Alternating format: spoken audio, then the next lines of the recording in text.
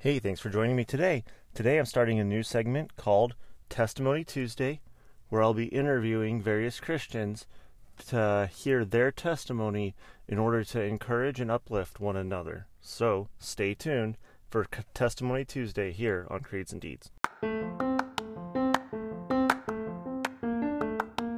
Reformed and evangelical, confessional and missional. This is Creeds and Deeds.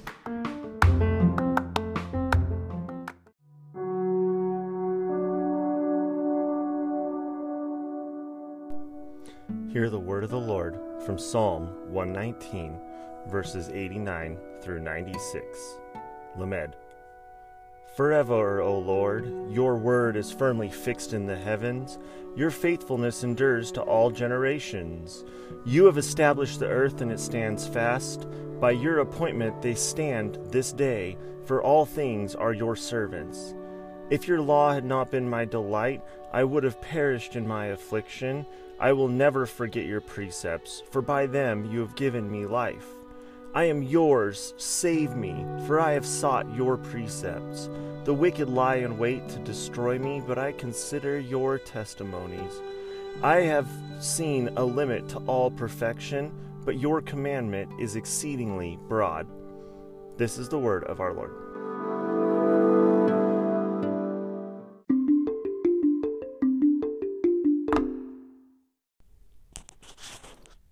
Westminster Shorter Catechism, question 99. What rule has God given for our direction in prayer? Answer. The whole Word of God is of use to direct us in prayer, but the special rule of direction is that form of prayer which Christ taught his disciples, commonly called the Lord's Prayer. Scripture proof. 1 John 5:14. And this is the confidence that we have toward him, that if we ask anything according to his will, he hears us.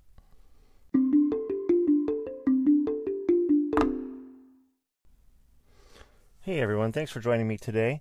Today I'm starting a new segment called Testimony Tuesday.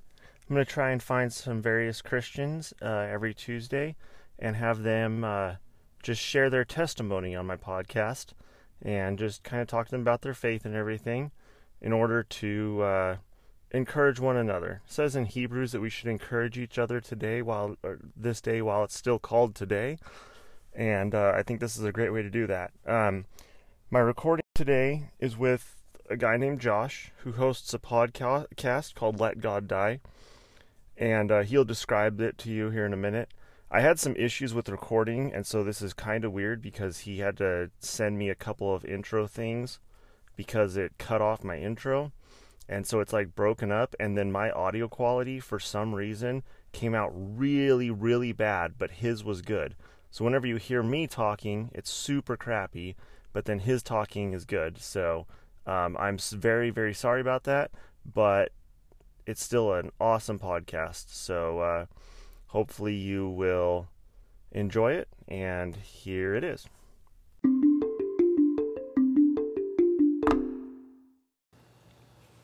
Hey Alex, thanks so much for having me on the show. I host two podcasts. One is called the Hollerin' Poets podcast, and with that podcast, each season focuses on a spoken word poet, and we track through an album of theirs. So each episode actually goes along with a track from the album, and we just dive into some of the behind the scenes of each track. And the other podcast is my main thing. We're a little over 100 episodes in. We've been doing it for close to 4 years now, and it's called the Let God Die podcast. That's God with a lowercase g. Our full kind of title with the tagline is Let God Die so God can live. And really the idea behind that is that for us who follow God, recognizing that the version of God that we follow is not complete, that there are things that might be the result of what we've been told, that really just doesn't really have any scriptural foundation. And on the other side of the coin, for people who reject God, I'm recognizing that the God that they are rejecting is really just a convoluted version of the God of the Bible. And having that understanding that people that are rejecting God are just rejecting that version. And I think we can find a lot of middle ground on recognizing those things and realizing that, I don't know, kind of the God that they've been given, that we've all been given, is not a true full picture of God. And oftentimes it doesn't have any foundation, and it's just a product of our own brains or things that we've been told, or things that we come up with. But really just getting back to the heart of scriptural teaching, and seeing who the character of God is in the Bible. Hey, how's it going? I think I just had bad service for a minute there, so I'm driving Okay. up or different. Well, but anyways, I'll just put them together. That's fine. Yeah. So I don't know. What was the last thing you heard? Last thing I heard was you asking about the podcast. Okay. So I was just saying, I like the name and everything there, but then I was saying that it reminds me of Martin Luther. He said the heart is a idol factory, and that your heart is just constantly making these idols, which almost become like little gods, and you have to like kill them, or you can, in order to worship God, you have to get rid of those idols, Yeah. It's I'd actually never heard that quote from him. That's really interesting. And it's, I mean, I'd heard that kind of conversation, like in all different contexts in our life. But for me, there was a point in time that I was like, oh, one of my idols has been, I guess, kind of like this idealistic, self-serving God. Yeah. That wasn't really based on anything scriptural. It was just based on, I mean, I guess essentially, all right, like God must be this way because that's what I associate with a good God, if that makes sense. And so like in large part, my God, as in my idol, was my concept of God. And I think that's pretty common. I think that's pretty common, because we all get like kind of messed up conceptions of God sometimes. But but I mean, I think none of us will have a perfect understanding of who God is until we meet Him, because He gives us. I mean, He says in the Bible that His ways are higher than our ways and all that stuff. But I understand exactly what you mean, because it's so easy to, basically, like you said at the beginning, put your idea of God onto who God must be because of whatever your preconceived notion or whatever. Yeah, exactly. So tell me, how long you been a Christian for? I really came to a point of giving my life to Christ when it was 14 or 15. It was the summer between my 8th and 9th grade year of high school. So I'm 35 now. So quite a while, but I guess that has taken many different forms. You could say. Yeah. So what was what kind of, I mean, just tell me about your story and everything about becoming a Christian. Yeah. I'll try not to, take hours on this. But when I was a kid, I grew up in a home that went to church. My parents loved the Lord, and they just like really did grow us up in Christ. I've heard a lot of people say things like, there's a difference between growing your kids up in the church and growing up in Christ. Yeah. And I really do believe that my parents brought me up in Christ. The churches that we went to, no, I don't think any fault of the churches. I think it was just kind of the way that things were done and communicated. This was never like explicitly stated, but very much communicated to me growing up that like it was all about what happens after we die. Yep.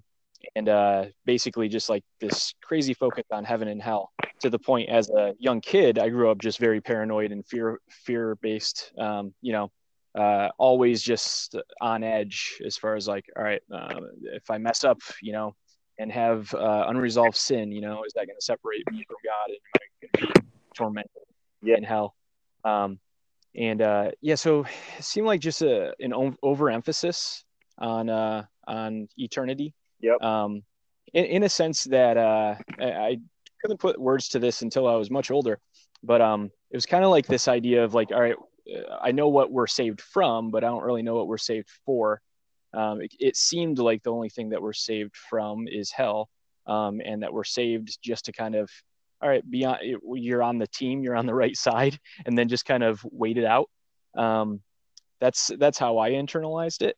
And I guess growing up, I would say that I saw it as like a self-improvement type of thing, and as a way to appease God and to not have him ticked at you. That was actually how I saw it up until the point I was like 14 or 15. And I spent some time down in Tennessee. I'm from Michigan. I live in Pennsylvania now. But I spent some time in Tennessee with my cousins, and they just really showed me the love of Christ in a way that I was just like, oh, there's more to this than just feeling good about yourself or being on the right side with God. I was like, there's something real here. And I couldn't even tell you what it was. I think it was just, I mean, I understand it just to be the move of the Holy Spirit, just revealing to me just like, hey, there's more to a walk with God than just believing the right things. It was what's that? Oh, sorry. With what you said there, I was just going to say, I think that's as I've studied theology, a couple of things you're saying about like that emphasis, like, oh no, if there's unresolved sin and everything, I think that's why it's so important, the doctrine that, those who are God's, he will not let go. It's important. But then also with what you just said, I think that there's, it really shows like, and I mean, it's the same thing like in my life, it really shows the doctrine of effectual calling. I don't know if you ever heard that or not, but that pretty much those who are God's elect at some point in their life, they will be called by God, and God, the Holy Spirit will actually he'll regenerate them. He'll work a miracle of regeneration in their heart, which actually brings us back to life and gives us the ability to even exercise faith in Christ. Because prior to that, the Bible says that we're dead in sin and our trespasses, right? And so if we're dead in our sin and trespasses, we can't, I mean, like what you're saying, you were raised in the church and stuff, but you never understood it. And then one day you just understood it. And and that's where God has called you, and actually the Holy Spirit has regenerated you so that now you can exercise true faith, And so I just think it's so cool to see when you see these things working out in fellow saints' life, So sorry, I cut you off. I just No, you're fine. Yeah, so so that was the start of things. I'm trying to just like kind of hit on some key moments. Because I feel like for me, like the majority of like the cool God things have been, after that, I guess you could say conversion moment, where I think just kind of over time, different realizations that have just like opened my eyes to the fact that like, oh, I was definitely, I was walking with Jesus, but just misunderstood things so horribly that they got my focus in the wrong places. So I would say from that point on, with my childhood and from that point on when I was a teenager and into my, I'd say early 20s, I'd say it was characterized by just this weightiness in my walk, of like feeling like I always needed to kind of just like really, I guess, kind of walk on eggshells in my walk with Jesus. So it was kind of like my eyes were open to the fact that, all right, he's real and he wants a relationship with me. But I was still functioning out of the same place of like this performance mentality of like wanting to just appease God. It wasn't that I wanted to do good out of response to his love. It was more so, I guess, still seeing that I needed to, thinking that I needed to earn his love. Like the religion, instead of like, oh, I have a relationship and I know that my Father loves me, so now I'm going to respond in love by doing good works. Instead, it's the religion of let me try to earn God's love or whatever, just like every other religion in the world teaches. Yeah, for sure. And a big thing, before I came to Christ was I struggled as a young teenager with porn and lust, like really heavily. So a big part of my story at that point in time was like God, setting me free from that. And then there being a point in time that I fell back in far deeper than before Jesus. Yeah. Really didn't know what to do with that. And just like, doubted my faith a lot. And I think it came down to me being more focused on what I was doing. Um, the way that I came to understand it at one point is like, I don't know, like getting away from sin, distancing ourselves from sin actually doesn't in its nature draw us closer to God. Um, by itself, I guess you could say. The way that I thought to put it one time was that getting off the wrong path does little good if you're just standing still on the right one. Yeah. And I would say that was how my life was characterized for a long time, was just like so much focus on not doing the wrong thing, that there wasn't much focus on just surrender to what God had for me. And that's just a really heavy weight to carry. And it just felt like every single day was like, oh man, so difficult. But yeah, I'll fast forward. There was a time like in my mid 20s that it was really very insignificant. I was just laying on a futon at my house, and it was kind of like in this moment, I had this thought of like I could die right now, and that would be fine, and not in a depressing way, not in a way of I've accomplished everything I need to accomplish, but more so like almost like this weight was being lifted off of me, and I really just like in an instant understood what Jesus said when he said, like my yoke is easy and my burden is light. I feel like for my whole life before that point, I was just like, Jesus said that, but I don't really understand like what that could possibly mean. It was kind of in an instant, just like this freedom in Christ, and not freedom, to live as I want, but more of a freedom to, I don't know, just like the freedom in surrendering to him and a freedom in just giving him the reins. Yep. And just doing things out of a response of his love instead of trying to earn his love. I guess just seeing that like salvation has already been bought, and I've been trying to maintain it or earn it or earn the right to it as if that's even a thing. Yeah, and I understand exactly what you mean because for so long after I became a Christian, I just didn't understand that because like I was looking at it from the perspective of, before I was a Christian, I could go and get drunk and take home random girls or, like whatever. And then I'm like, why? I can't do that anymore. How is this freedom? But then when I actually understood, like, Christ has freed me from the slavery to sin that caused me to have that as my main desire.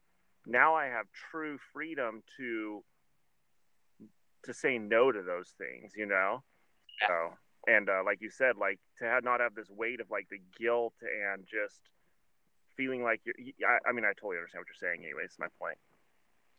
Yeah, and it was around that same time that I started to realize that a lot of my understandings of who God was and who I am in relation to him were just off. The way that I worded it at that time was like, all right, I know that I've experienced God in a real way that I just can't deny. I know that he's real and he's interacting with me in some way, and I can't just write that off. But at the same time, I looked at things and I was like, the things that I have experienced don't seem to line up with what I know out of the Bible.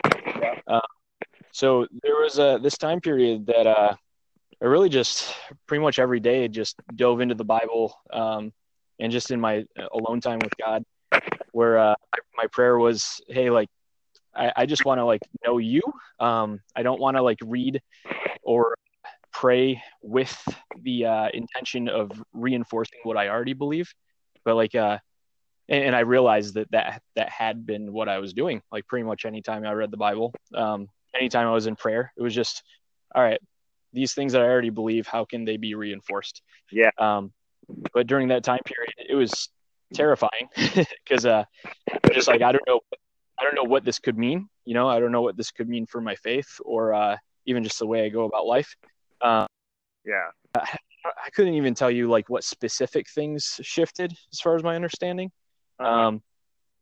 I guess one thing in particular was I just started to really ponder like the whole idea of like God being good, and hear arguments all over the place with philosophy classes that I took in college, where it's just like, all right, like would a good God allow these things? No, these things are happening, therefore God isn't good. That type of mindset. Yeah. Um, uh, not that this is like a simplistic way of understanding it, and things are all good now. But I did start to really recognize that like my version of good, my understanding of good is so limited, and that my understanding of what is good is not truly good. Um, and if there is a God who is the encapsulation of good and defines good, it doesn't mean that all things that happen are good, but more so how incredible of his character that he can turn all things, work all things for his good. Yeah. That nothing is beyond him using. A way one of my friends words it, her mom passed away from cancer quite a few years ago. Uh-huh. And it was her mom who kept saying to the kids, like as she was passing, that, like God doesn't waste bad things. And just this idea that not so much like everything happens for a reason, now look for that reason, but more so that nothing is beyond God using for good. Nothing is beyond him redeeming. Yep. Well, and I think, yeah. oh, go ahead. I'm sorry. Oh, no, go ahead. Oh, I was going to say, I think the other thing too is that everything, when it says that it's for God's good, right? So God's Yeah. ultimate purpose in the world is to glorify him, right? Yeah. I mean, his purpose isn't our happiness or our wealth or, any of that. His purpose is for God to be glorified. So sometimes things that we might see as bad, we see, like exactly what you said, such a small picture of it with such a limited understanding of what good is, that we just can't see how it could possibly be good. But in the scheme of things, when all the different, threads are all knitted together or all sewn together or whatever, then in eternity we'll see how all those things, and even like looking back on the past, you'll see things that when you went through it were super hard or whatever, but then you come out the other side, look back at it in 5 or 10 years, and you're like, man, I'm really glad that happened, because if not, I wouldn't be where I am today. Yeah, totally. It kind of related to that. It was just really cool that time period of, I think God just like reinforcing the foundation, and really making that solid. So just like real briefly, I guess I could get into a lot of things, but I'll just keep it pretty brief. But I was married for almost 6 years, and my wife just left me. And it was like this time period where I really had to hunker down, where they're just like, all right, like if I really do believe in Jesus as my identity and as my foundation, what is this gonna look like moving forward? And I really realized like around that time that I had previously had expectations of like, all right, this kind of thing won't happen to me, just because of my faith, because of my walk with God. Kind of like having expectations that certain things in life would not take certain forms. So it was really just this time period of like, all right, like I have zero idea where things are heading. Like it's my desire for things to be reconciled and for us to work things out. But recognizing that like, that's truly not completely in my control. Yeah. So really just walking through a time period of trying to do what I could to pursue her, while at the same time recognizing that, all right, like nothing is guaranteed. And that was a very, very tough, just a place of like limbo to live in for a long time. So yeah, that was just like another thing that like really solidified things for me. And yeah, at the time, and still today, it's kind of an interesting thing. Because here I am, like years later now, remarried. I have a daughter who's just about a year old. And just it's kind of this wild thing where people will even say things to my wife about like, oh, it's like, is it kind of wild to like, I don't know, realize that that the divorce was the thing that I guess kind of like needed to happen for you guys to be together now type thing. Yeah. Almost, hopefully I can express this right. Almost with this element of calling the divorce like a good thing that caused us to be where we are now, if that makes sense. And it's really cool because she's quick to just say like, no, like I'm never happy about that. Like that was a marriage commitment that was like abandoned. Where she's just like, if anything, I have a lot of compassion for my ex-wife. Yeah, it's there's kind of that balance of we're not calling things that happen good, but still recognizing like the good God that redeems things and doesn't just disqualify us. Who doesn't say, well, I had plan A for you, but since things were screwed up, I guess we'll toss you, we'll toss you the next best thing. Yeah. But more so just like, like God is good in all things. And nothing is beyond him turning to his good. So yeah. Yeah, exactly. Do you, where would you say like today, like how would you describe your faith today? Oh man. Let's see. I think there was a point in time that, like growing up, I guess I would say that I was following God because I wanted to appease him. Then I came to a point of following God because of recognizing what he did for me. Which I think was like a good step in the process. But I would say really for like the last 10 years, it's been more of a matter of, I don't know, like pretty much any good thing that has ever happened in my life has been like grace on grace. It's totally undeserved. Just the fact that I get to do, like, I see it as us following God as like answering this invitation, to take part in what he's already doing, that he doesn't need us. It's not all going to fall apart if we don't play our part, but at the same time, he invites us in. And I take that invitation very seriously. I'm not saying no big deal if I don't obey, like very big deal. But yeah, so I'd say it's more a matter of like, I just want to follow God because of who he is. Not just because of what he's done for me, but just because of who he is, and just believing that he's worthy and that he's the only truly good thing. And he's the one that defines good. So I guess I would say that's probably a way to sum it all up now.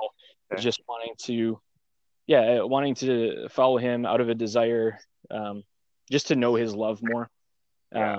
And that's one thing that I feel like I'm constantly learning more and more is just like, how great his love is. And in the last couple of years, I've really, I guess, come to points of recognizing that I like to be on the helping side of things. Like I like to be the one who's giving.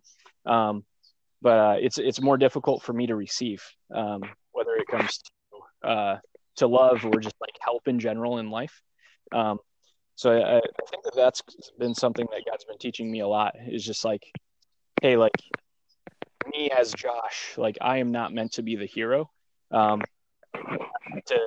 be, a creation who's loved by the creator. And I don't know, at times that I'm seen as weak so he can be seen as strong. Like that's, that's great. And for a long time I had a real trouble with that.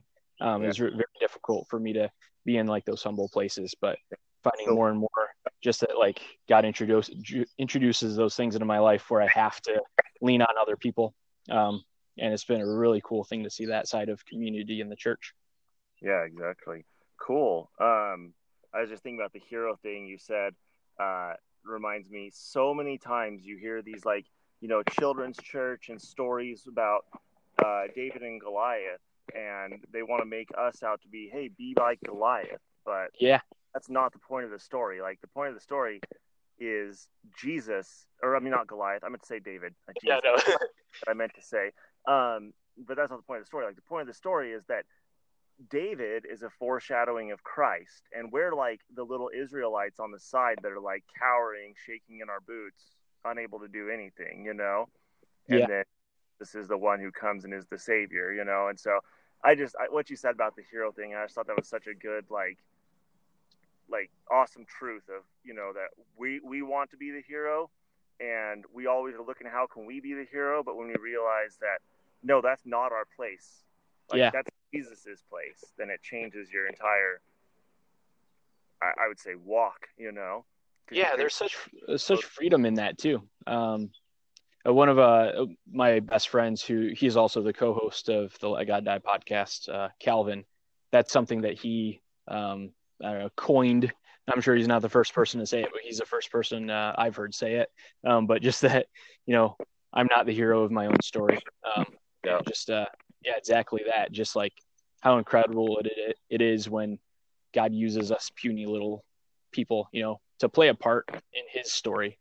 It's not even about my story in the first place, Yeah, exactly. All right, well, I guess I gotta get going here, but you got any prayer requests, first of all? Man, I feel like the constant thing with me is just discernment with direction in life. But Okay. yeah, sorry to be vague about that, but I guess That's yeah, all just right. balancing pursuing Jesus with wanting to be productive, I guess you could say. Yeah, A lot of the time I get tied up in wanting to just wanting to be productive, and it's easy to lose sight of what's important. gotcha. Okay, cool. Well, I will definitely be praying for you, and